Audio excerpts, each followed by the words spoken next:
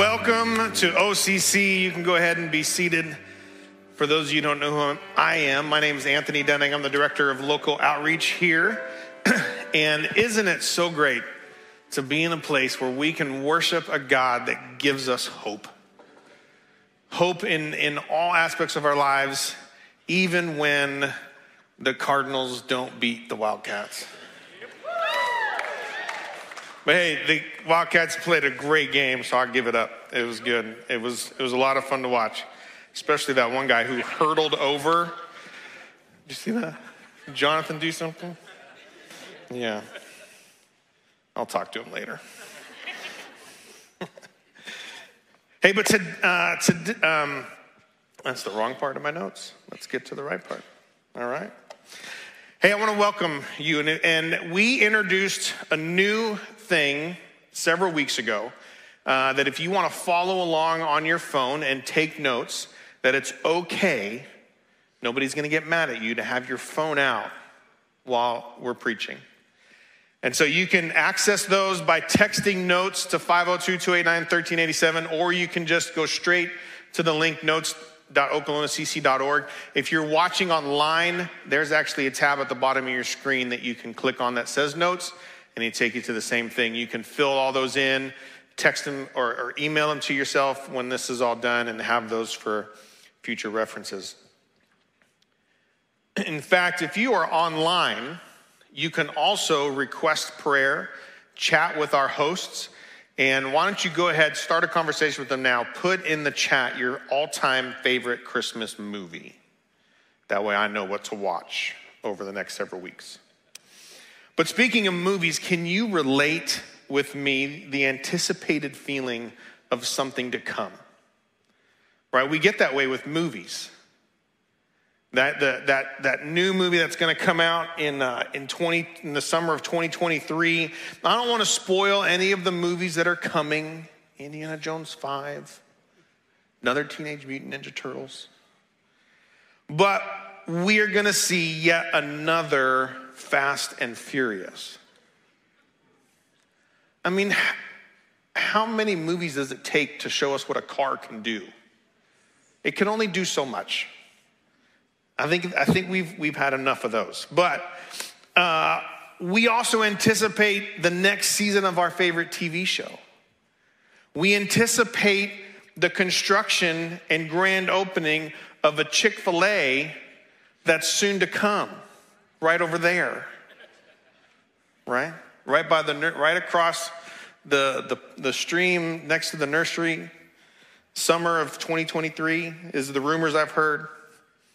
I would say then we could all go eat when we're done here, but, you know, it's God's chicken and they're not open on Sundays. So we anticipate the birth of our child, our grandchild, niece, nephew, and then there's the one that we all should be super excited about and talking about, the anticipation of Christ to come again. Christmas is such a wonderful time of year that we spend with family and loved ones, remembering the birth of Jesus and the joy that came with it. The Messiah, God's Son. And that's something we're celebrating. The one who has come to save us and redeem us from our sin. But should the Christmas season, the season of Advent, be a little bit more than just about remembering? Pray with me. Jesus, thank you for Christmas. The time we get to celebrate, as we should all year long, you coming to be among us, to teach us, to guide us, to love us. Thank you for being real then, and thank you for being real now. Amen. All right, you heard me mention Advent. And for some of us, we might not know what that even means. Some of us might be wondering why a Christian preacher just mentioned a Catholic seasonal time. So allow me to help us understand what Advent is and means to us as Christians. All right, first off, Advent is not strictly a Catholic or Lutheran thing. While Catholics or Lutherans may recognize Advent more dutifully than we as non-denominational, okay, let me try that one again. Than we as non-denominational Christians do, Advent is a time all Jesus followers can be a part of. More than likely, Advent started back in the mid-first century as a time where you would fast for 40 days leading up to Christmas to get your mind and your heart in the right place to celebrate Jesus' birth. Now, many families today, including mine, don't fast for 40 days. You can tell why. Because Chick-fil-A's coming, that's why. But to do something to prepare for Christ being born. Now, my family will read scripture from December 1st all the way to the 24th. And that scripture will include the prophecies of Jesus' birth as well as the Christmas story itself. And some families and churches use 4 candles to count down the 4 Sundays before Christmas. Okay, we've got these candles over here. We actually have 5, the white one being what we'll light on Christmas Day. So you can see that December 25th, 11 o'clock. All right, but we lit the candle of hope today, which is what we're going to talk about. And as I was doing research on this, just about every website I went to had a common theme that the 4 candles would represent some aspect of the Christmas story or some aspect of who Jesus is and why he came to live on earth. The candles that we're going to use will represent different people within that story. Today is going to be the prophets, but it's also the hope candle. And for Jesus, it's also the candle of promise keeper. But the main points that we're going to look at over the course of this series is Jesus as our promise keeper, miracle worker, way maker, light in the darkness. And Advent is a time of year where there is waiting, anticipation, preparation. So just as we anticipate and get excited about that new movie or soon to be coming Chick-fil-A, we should be even more anxiously excited about Christ coming again. About the promise of the Messiah, about the promise of spending eternity with Jesus, about the promise of being with the one who's known as the promise keeper. Now, Advent means coming or arrival. And during the Advent season, there are 3 types of arrival when related to Jesus that we get to celebrate. We're going to look at the arrival he already did through his birth and coming as a baby on Christmas, the arrival he's doing now in our hearts and for those who have still yet to come to know him, and the arrival he will do one day when he returns again. The prophets, which is what our first candle represents, talked about all 3 of these arrivals. The promise of his arrival as a baby to eventually become the ultimate sacrifice and to free us from sin, and he will return one day to claim us and take us to spend eternity with him. Now, many of us may not necessarily be familiar with what the prophets said in Scripture about the arrival of Jesus. And as we look at Jesus as the promise keeper, these prophecies that were told were exactly that. Promises about Jesus and his mission to save us from sin. So let's break this down between the 3 arrivals I just mentioned ago. The arrival he already did, the arrival he's doing now, and the arrival he's going to do. And all 3 of these hold promises of a fulfilled, joyous life in him. All 3 of these hold the promise of hope. The definition of a promise is a declaration or assurance that one will do a particular thing or a particular thing will happen. And then the definition of prophecy is the foretelling or prediction of what will happen. So you can see the similarity between these 2. So a prophecy was a promise made by the prophet of a particular thing about Jesus, of what was going to happen. But today we don't necessarily use the word prophecy too much unless we're specifically talking about a prophecy from Scripture, right? So for example, I wouldn't say, I prophesy that I will beat Fitz in a round of golf. I would say, I promise that when I play Fitz in golf, I'm gonna beat him. I can make that promise because I've seen him swing a club. So for today, I'm gonna use the word promise when talking about prophecy. And the Old Testament is full of prophecies, promises about Jesus. Some scholars believe there are more than 300 promises that were made about Jesus. Now, the mathematical probability that somebody would fulfill just a handful of those, let alone all of them, is impossible. But we're talking about Jesus. Impossible goes out the window. And that might be hard to wrap our heads around, so listen to this.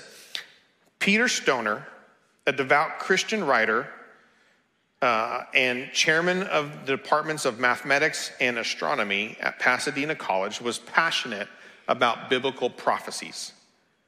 With 600 students from the InterVarsity Christian Fellowship, Stoner looked at 8 specific prophecies about Jesus. Just 8 out of the hundreds. They came up with extremely conservative probabilities for each one being fulfilled, and then considered the likelihood of Jesus fulfilling just those 8, but all 8. The conclusion to his research was staggering. The prospect that anyone would satisfy those 8 prophecies was just 1 in 10 to the 17th power. I know, right? Right, so that's a 1 with 17 zeros, or 100 quadrillion.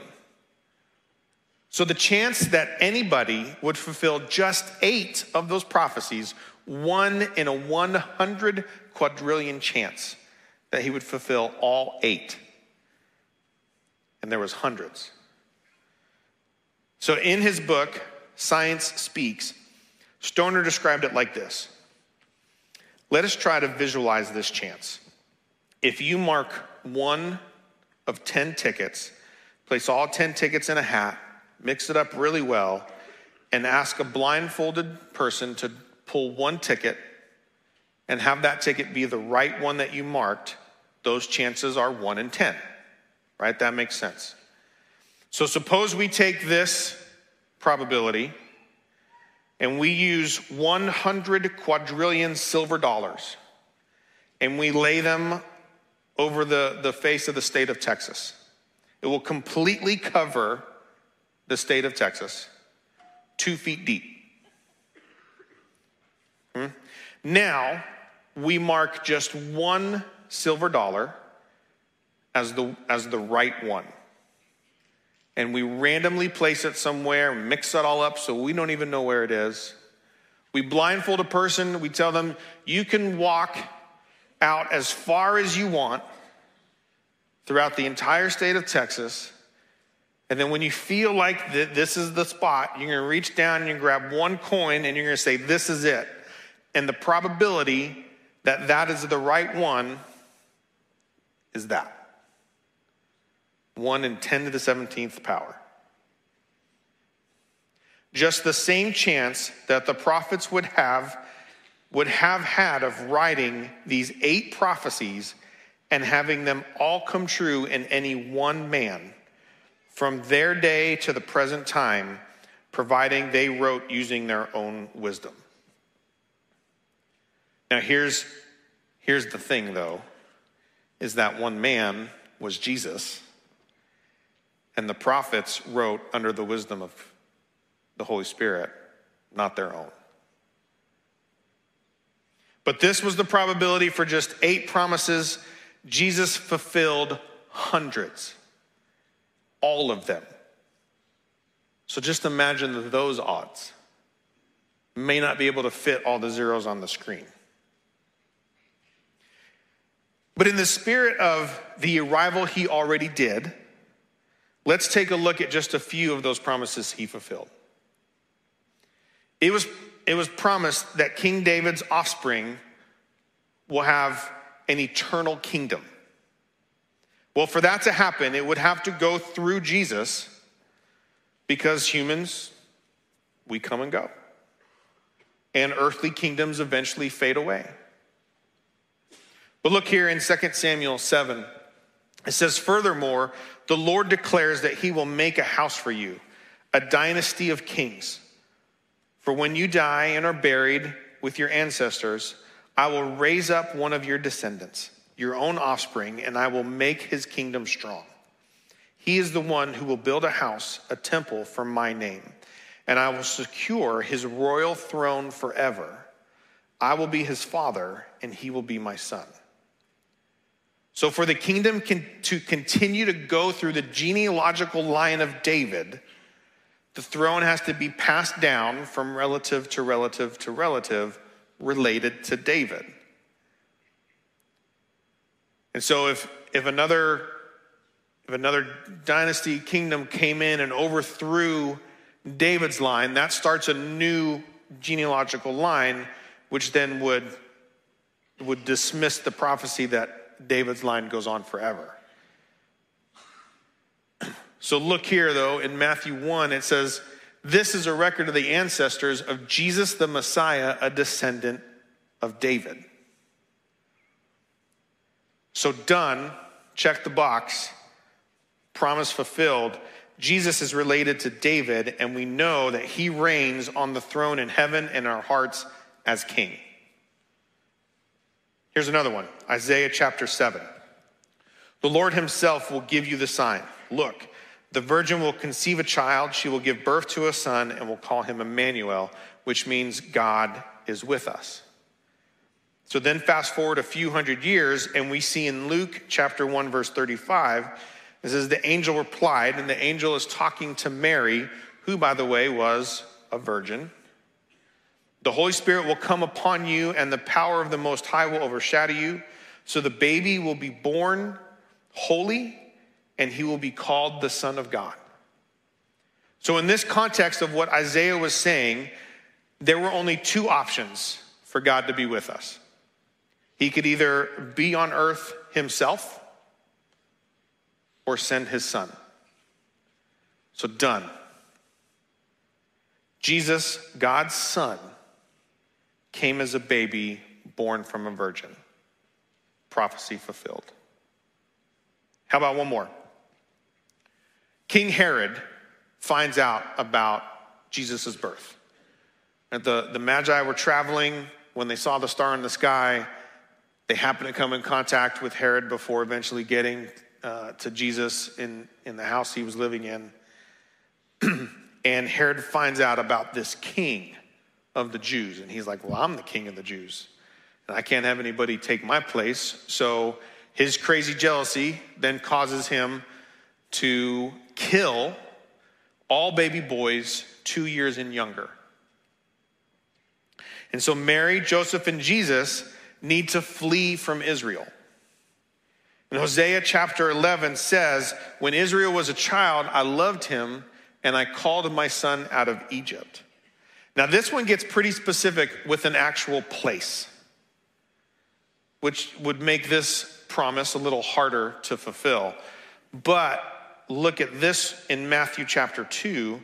It says, "That night Joseph left for Egypt with the child and Mary his mother, and they stayed there until Herod's death. This fulfilled what the Lord spoke through the prophet, 'I called my son out of Egypt.'" So done. Another prophecy fulfilled. Jesus, obviously who God loves, came out of Egypt after Herod had passed away. This is just 3 of many promises made about Jesus' birth and life as a child. But these prove that the promise keeper arrived. All right, so the arrival he already did. the arrival he's doing now. But how do we look at Jesus fulfilling promises today? Because it's not like the scriptures talk about Jesus being on earth and doing his ministry in the year of the 2020s. Right? We know Jesus was alive over 2,000 years ago. And so how do we say that he's fulfilling promises today?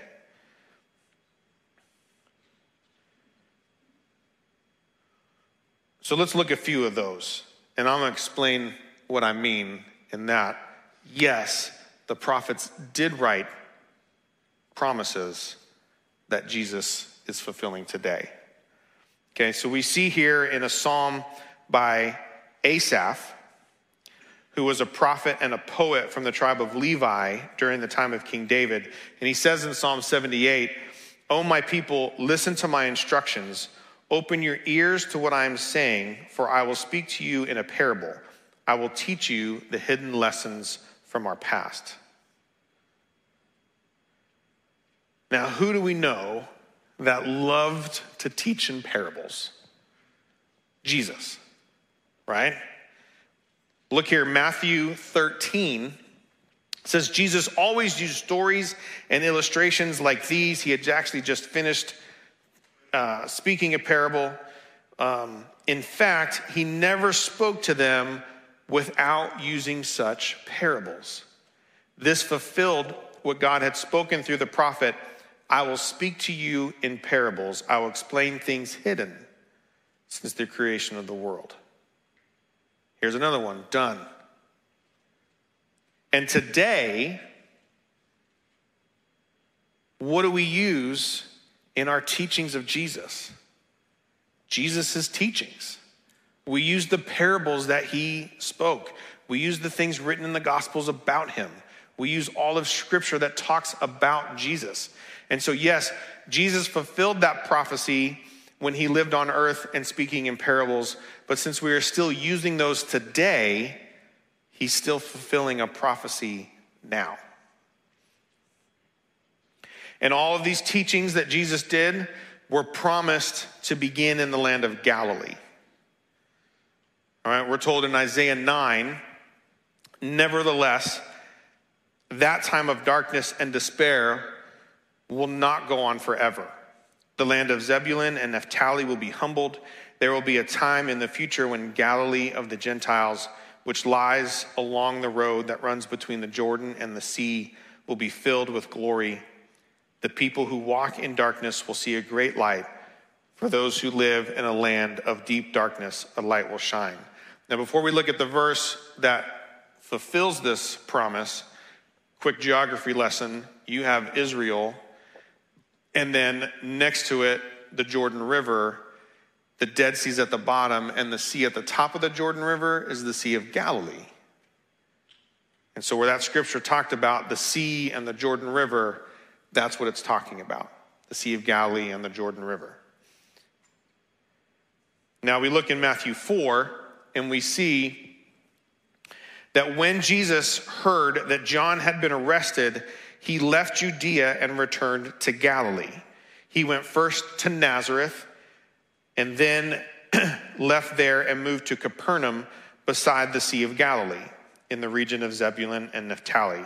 This fulfilled what God said through the prophet Isaiah, which is that huge chunk we just looked at.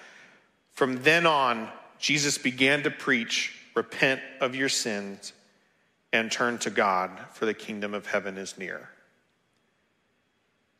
So again, done. Check the box of another promise fulfilled back when Jesus was actually on earth. But if we look at today, I mean, what are we preaching today? Repent of your sins. Find and follow Jesus. And so this is still being fulfilled today. And most of Jesus' teachings were actually done in Galilee, then continued on Jerusalem, and eventually found its way to Louisville, Kentucky. There are so many more promises that were told by the prophets about Jesus' ministry. What the Promise Keeper did back then to change lives and the hearts of those in Israel has spanned over generations and around the world to help people find and follow him today. So the arrival he already did, the arrival he's doing now, and the arrival he will do. During the time that Jesus was on earth, he also made promises. He made a promise that he was going to die and rise again from the grave. He did that. Done. He also promised that when he left, he would someday return and take us home with him. And we look at John chapter 14, and it says, "Don't let your hearts be troubled. Trust in God and trust also in me. There is more than enough room in my Father's house. If this were not so, would I have told you that I'm going to prepare a place for you? When everything is ready, I will come and get you so that you will always be with me where I am." Jesus is preparing a place, a room just for you. My room is going to be a little bigger. I need the space.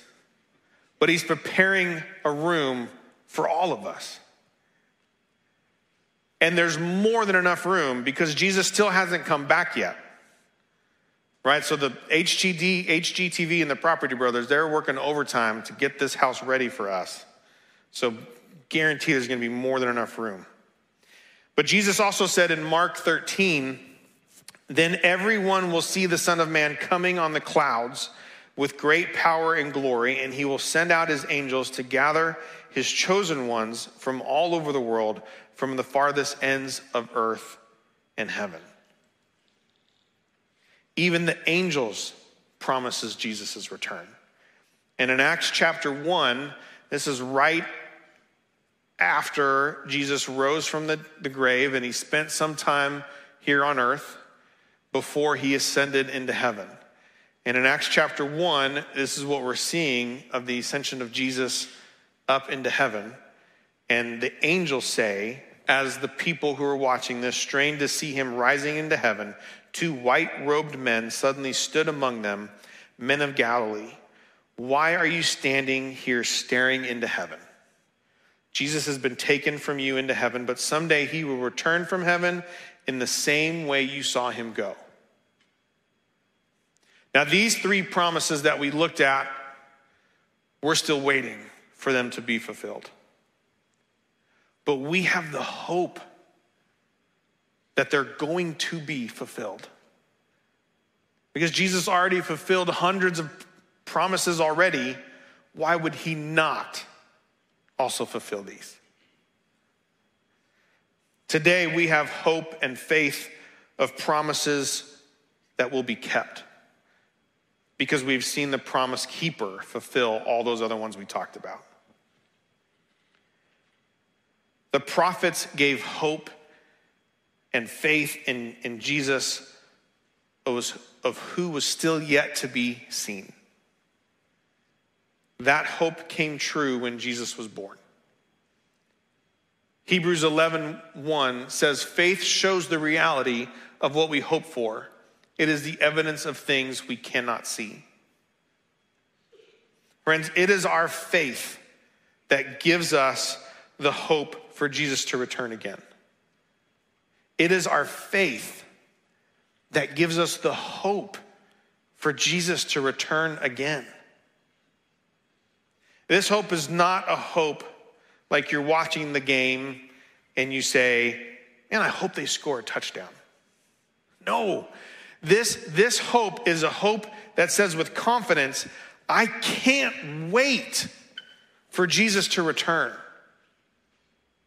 This is a hope that fills us with excitement and anticipation about Jesus coming again to take us to be with him forever in heaven. So Advent, Jesus arrived as a baby. Jesus will arrive again someday. But Jesus is here now, wanting us to embrace this hope and have him live in our hearts forever. So if you haven't made that decision to have that hope of Jesus and you want that hope and that excitement, then don't wait. Don't keep putting this off. As you leave here today and you walk out these doors, there's a counter out there that we call the Next Steps counter. You can't miss it because there's a giant next on the wall. There are going to be people there who want to talk with you about the hope found in Jesus. I encourage you, don't keep putting it off. Talk to somebody there today and make the best decision you will ever make in your entire life. Let's pray. Jesus, again, we thank you for this Christmas season where we get to come and worship and remember and be joyful and thankful that you came to earth as a baby, eventually to go up on that cross, die for our sins so that we can be forgiven, so that you could come back and be able to take us with you to heaven. And Lord, we are excited about that time. We can't wait for that time to come. But in the meantime, during this 4 weeks of Advent, during this Christmas season, let us remember, but not just remember, let us praise you. Let us tell others about you because of the excitement that we have. But my challenge is even beyond the 4 weeks. Let us do it for not just 4 weeks, but 365 days. And then the year after that, and after that, to never stop remembering why you came to earth. And for us to always be excited to tell others and help them come to know who you are, so that they can share in the hope that you give as our promise keeper. We love you, Jesus, and we pray in your wonderful name. Amen.